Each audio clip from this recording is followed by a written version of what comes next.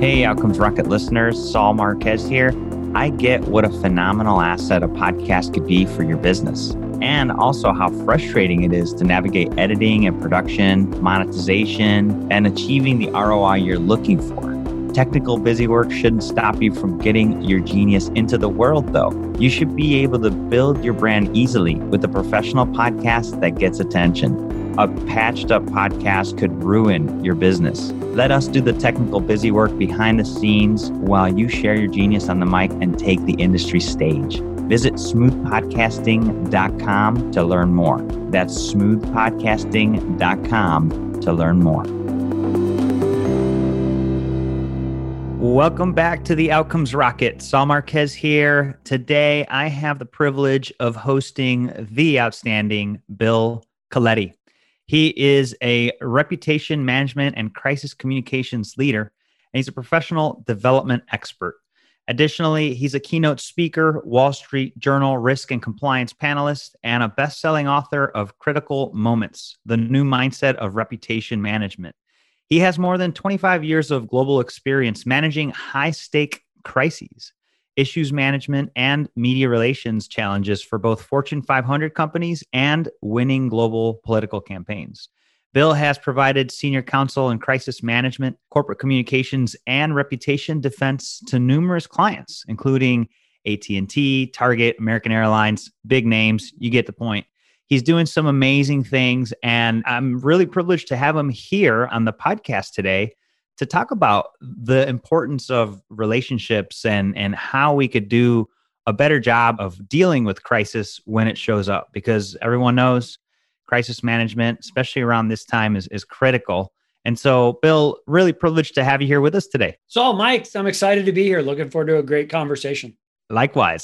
So before we get into the meat and bones of what you do, talk to us a little bit about why you do it, and really in particular, why a lot of the focus of your work happens to be in healthcare. Yeah.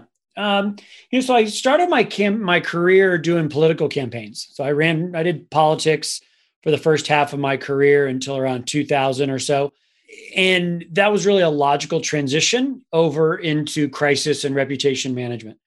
Is that, as you can recall in most campaigns, is that you're just trying to have one less crisis than the other guy, or you're trying to create crises for the other guy. And so that was an easy transition. And so in doing that, and when you think about just the marketplace in the United States, is that healthcare lends itself to a lot of crises, whether it be provider issues, reimbursement issues, quality of care issues, labor issues, any number of issues that impact healthcare, both the delivery as well as simply just the execution of healthcare.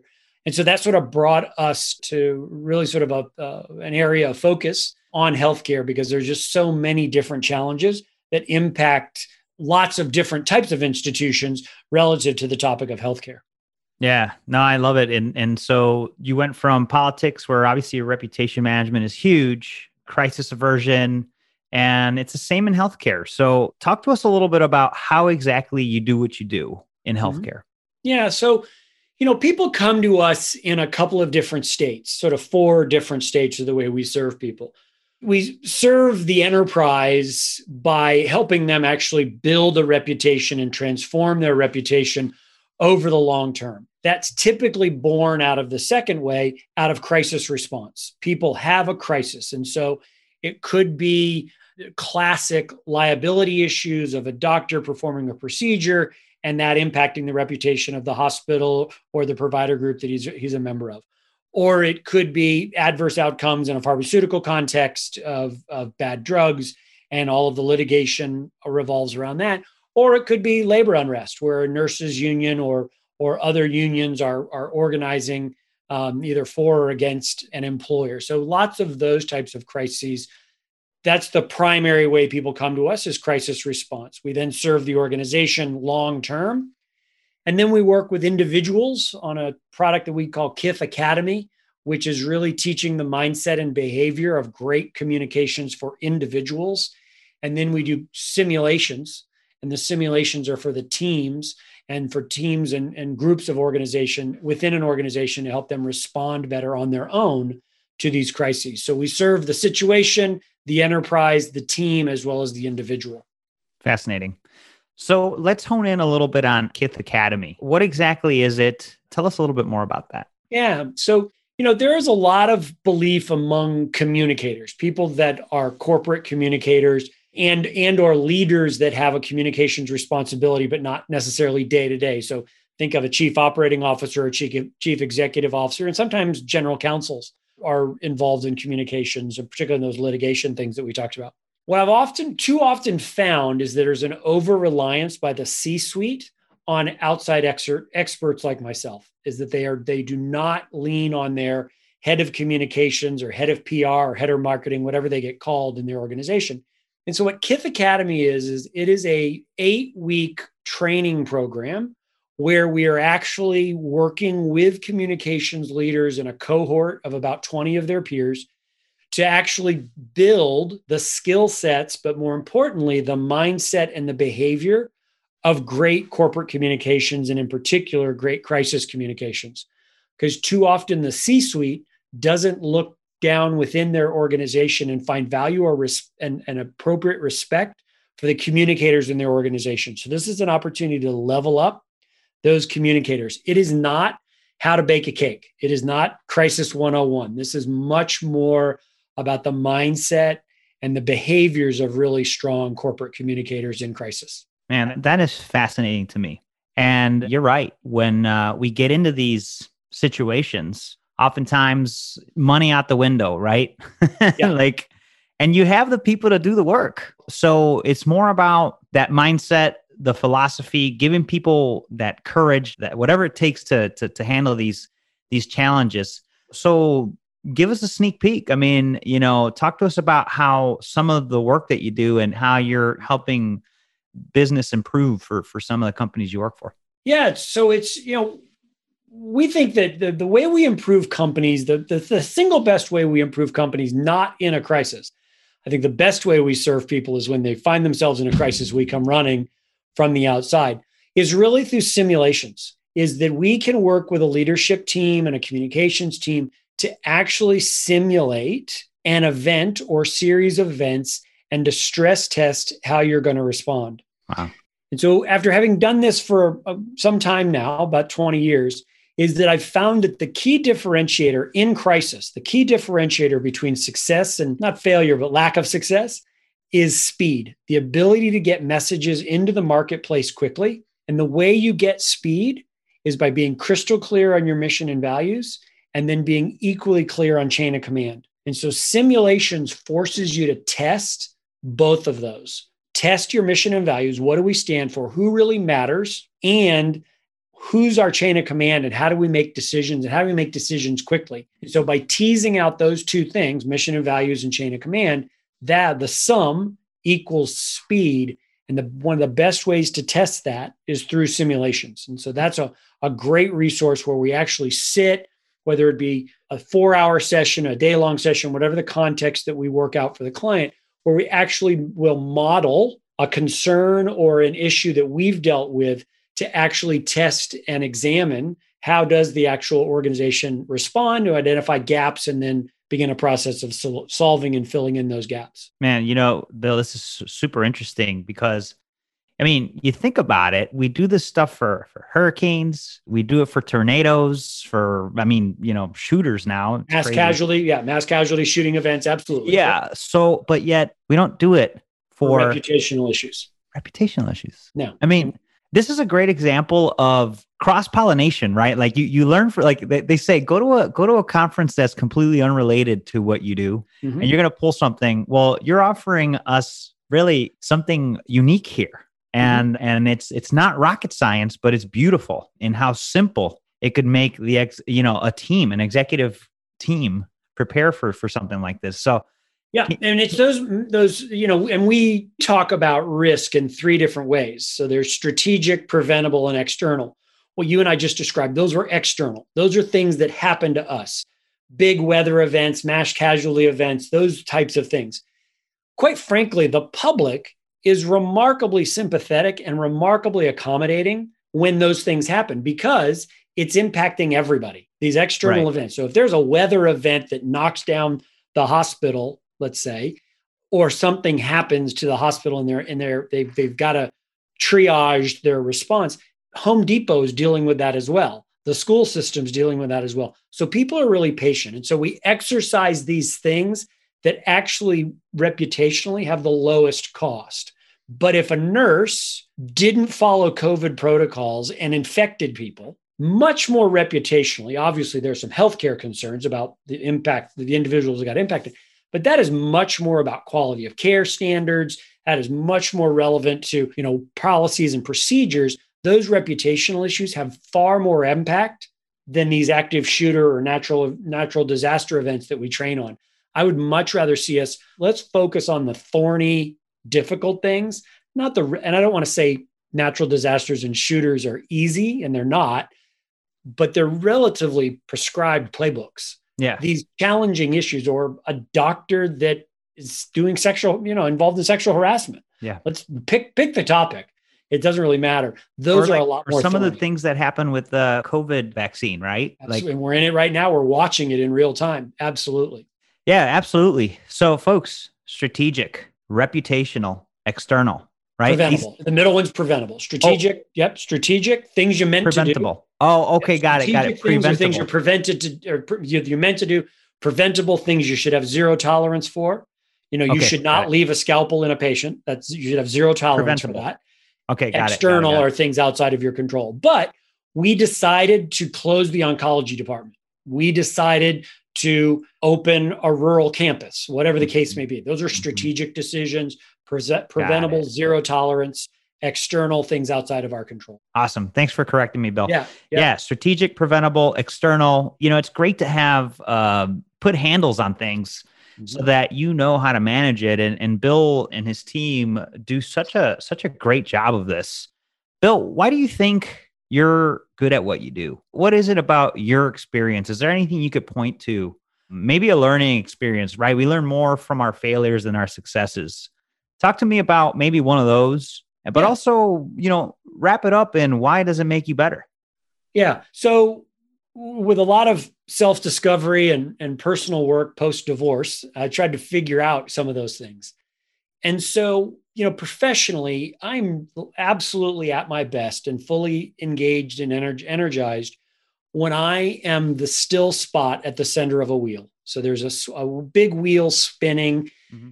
The easy personification is that's a crisis going on around me, and I'm the still spot in the middle. And so I'm good in those situations. I try to be pretty unflappable, try to be pretty steady in those types of situations.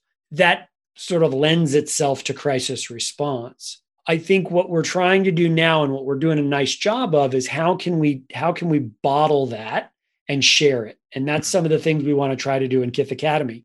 Because Saul, I'm sure you would agree, not everybody is built that way. Not every leader thrives and becomes the still spot. Sometimes they become one of the flying spokes off the side of it.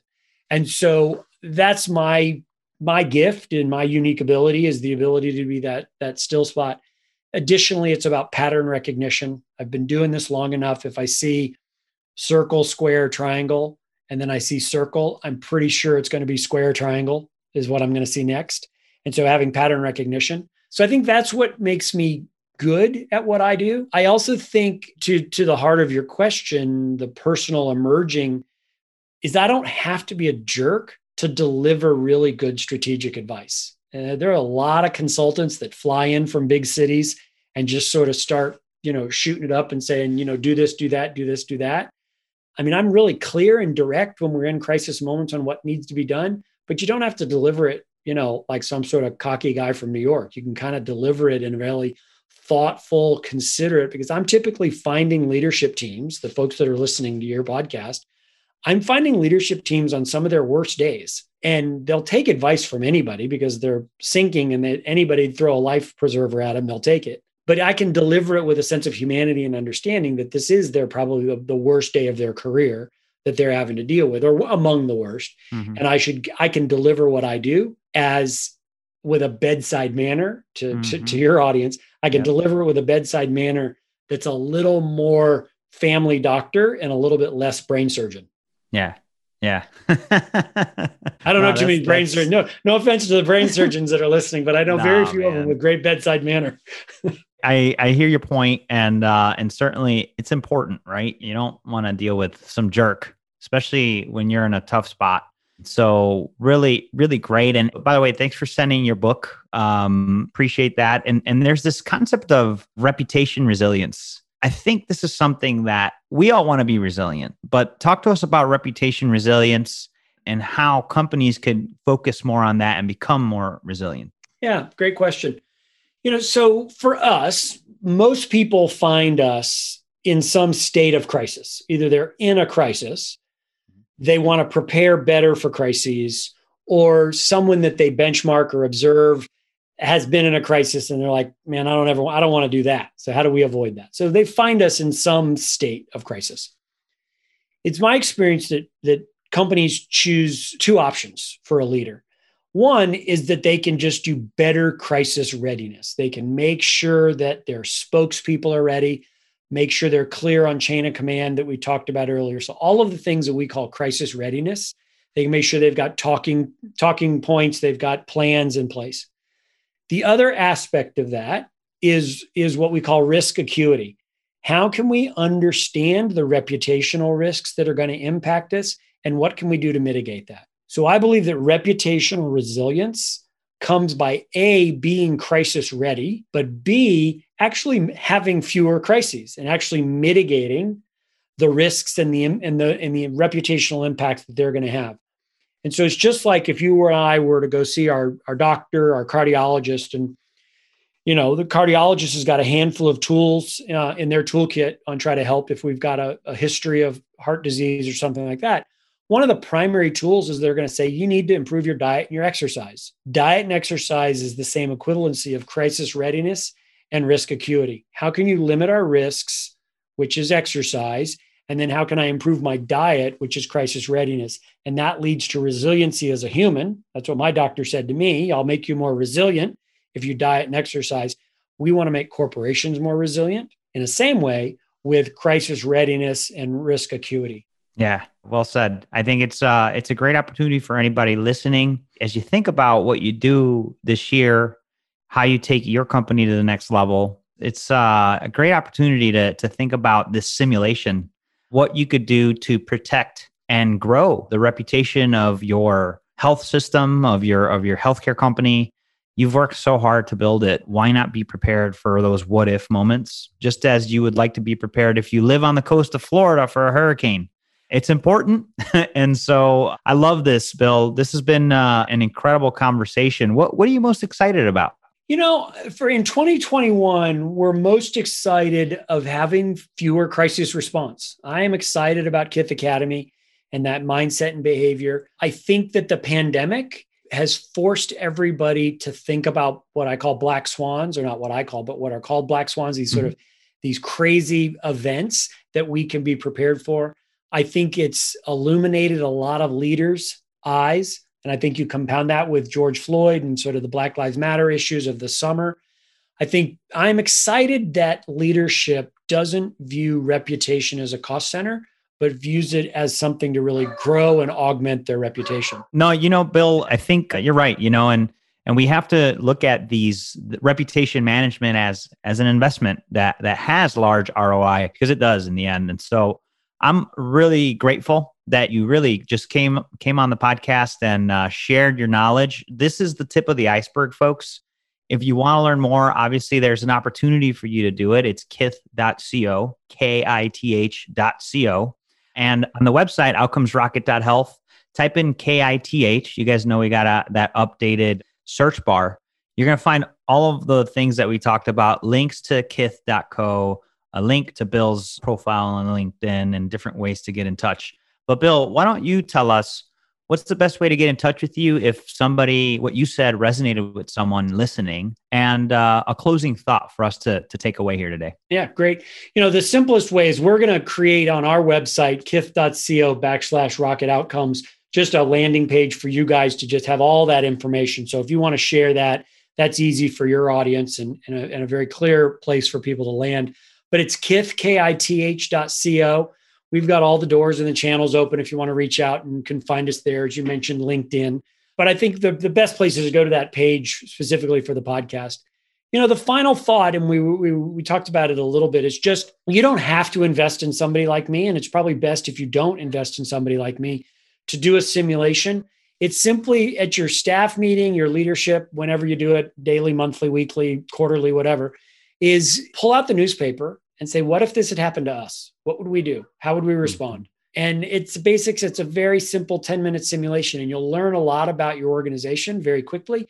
And you also learn a lot about your chain of command, who gets to make a decision. And it's a simple way that organizations can actually really learn. And then if you want to go further, happy to talk to you about a more fully immersive simulation. But the simple thing is pull out the paper and ask, what if this had happened to us? I love it. What a great place to start, Bill. And again, folks, make sure you do this, right? I mean, you heard this great idea and you probably thought, yeah, you know what? Wow, he has a point. Well, do something with that point and practice. And if you find that it got you to a certain level and you want more, obviously Bill's here. He's ready to help. Bill, really appreciate this message today, and grateful for you, my friend. Awesome, Saul. Thank you for what you do. It's a great podcast, and I know both really appreciate what you do. So thank you. Hey, Outcomes Rocket listeners. No podcast? No problem. Launch a professional podcast you'll love in 4 weeks. Most people hire production companies to edit and distribute content that sounds bad and does nothing for their revenue or their network. But you could turn the key to a made-to-order podcast and skip all the pitfalls that make 90% of shows discontinue after 5 episodes. We've got the expertise, the elbow grease, and you're back on this one. Visit smoothpodcasting.com to learn more. That's smoothpodcasting.com to learn more.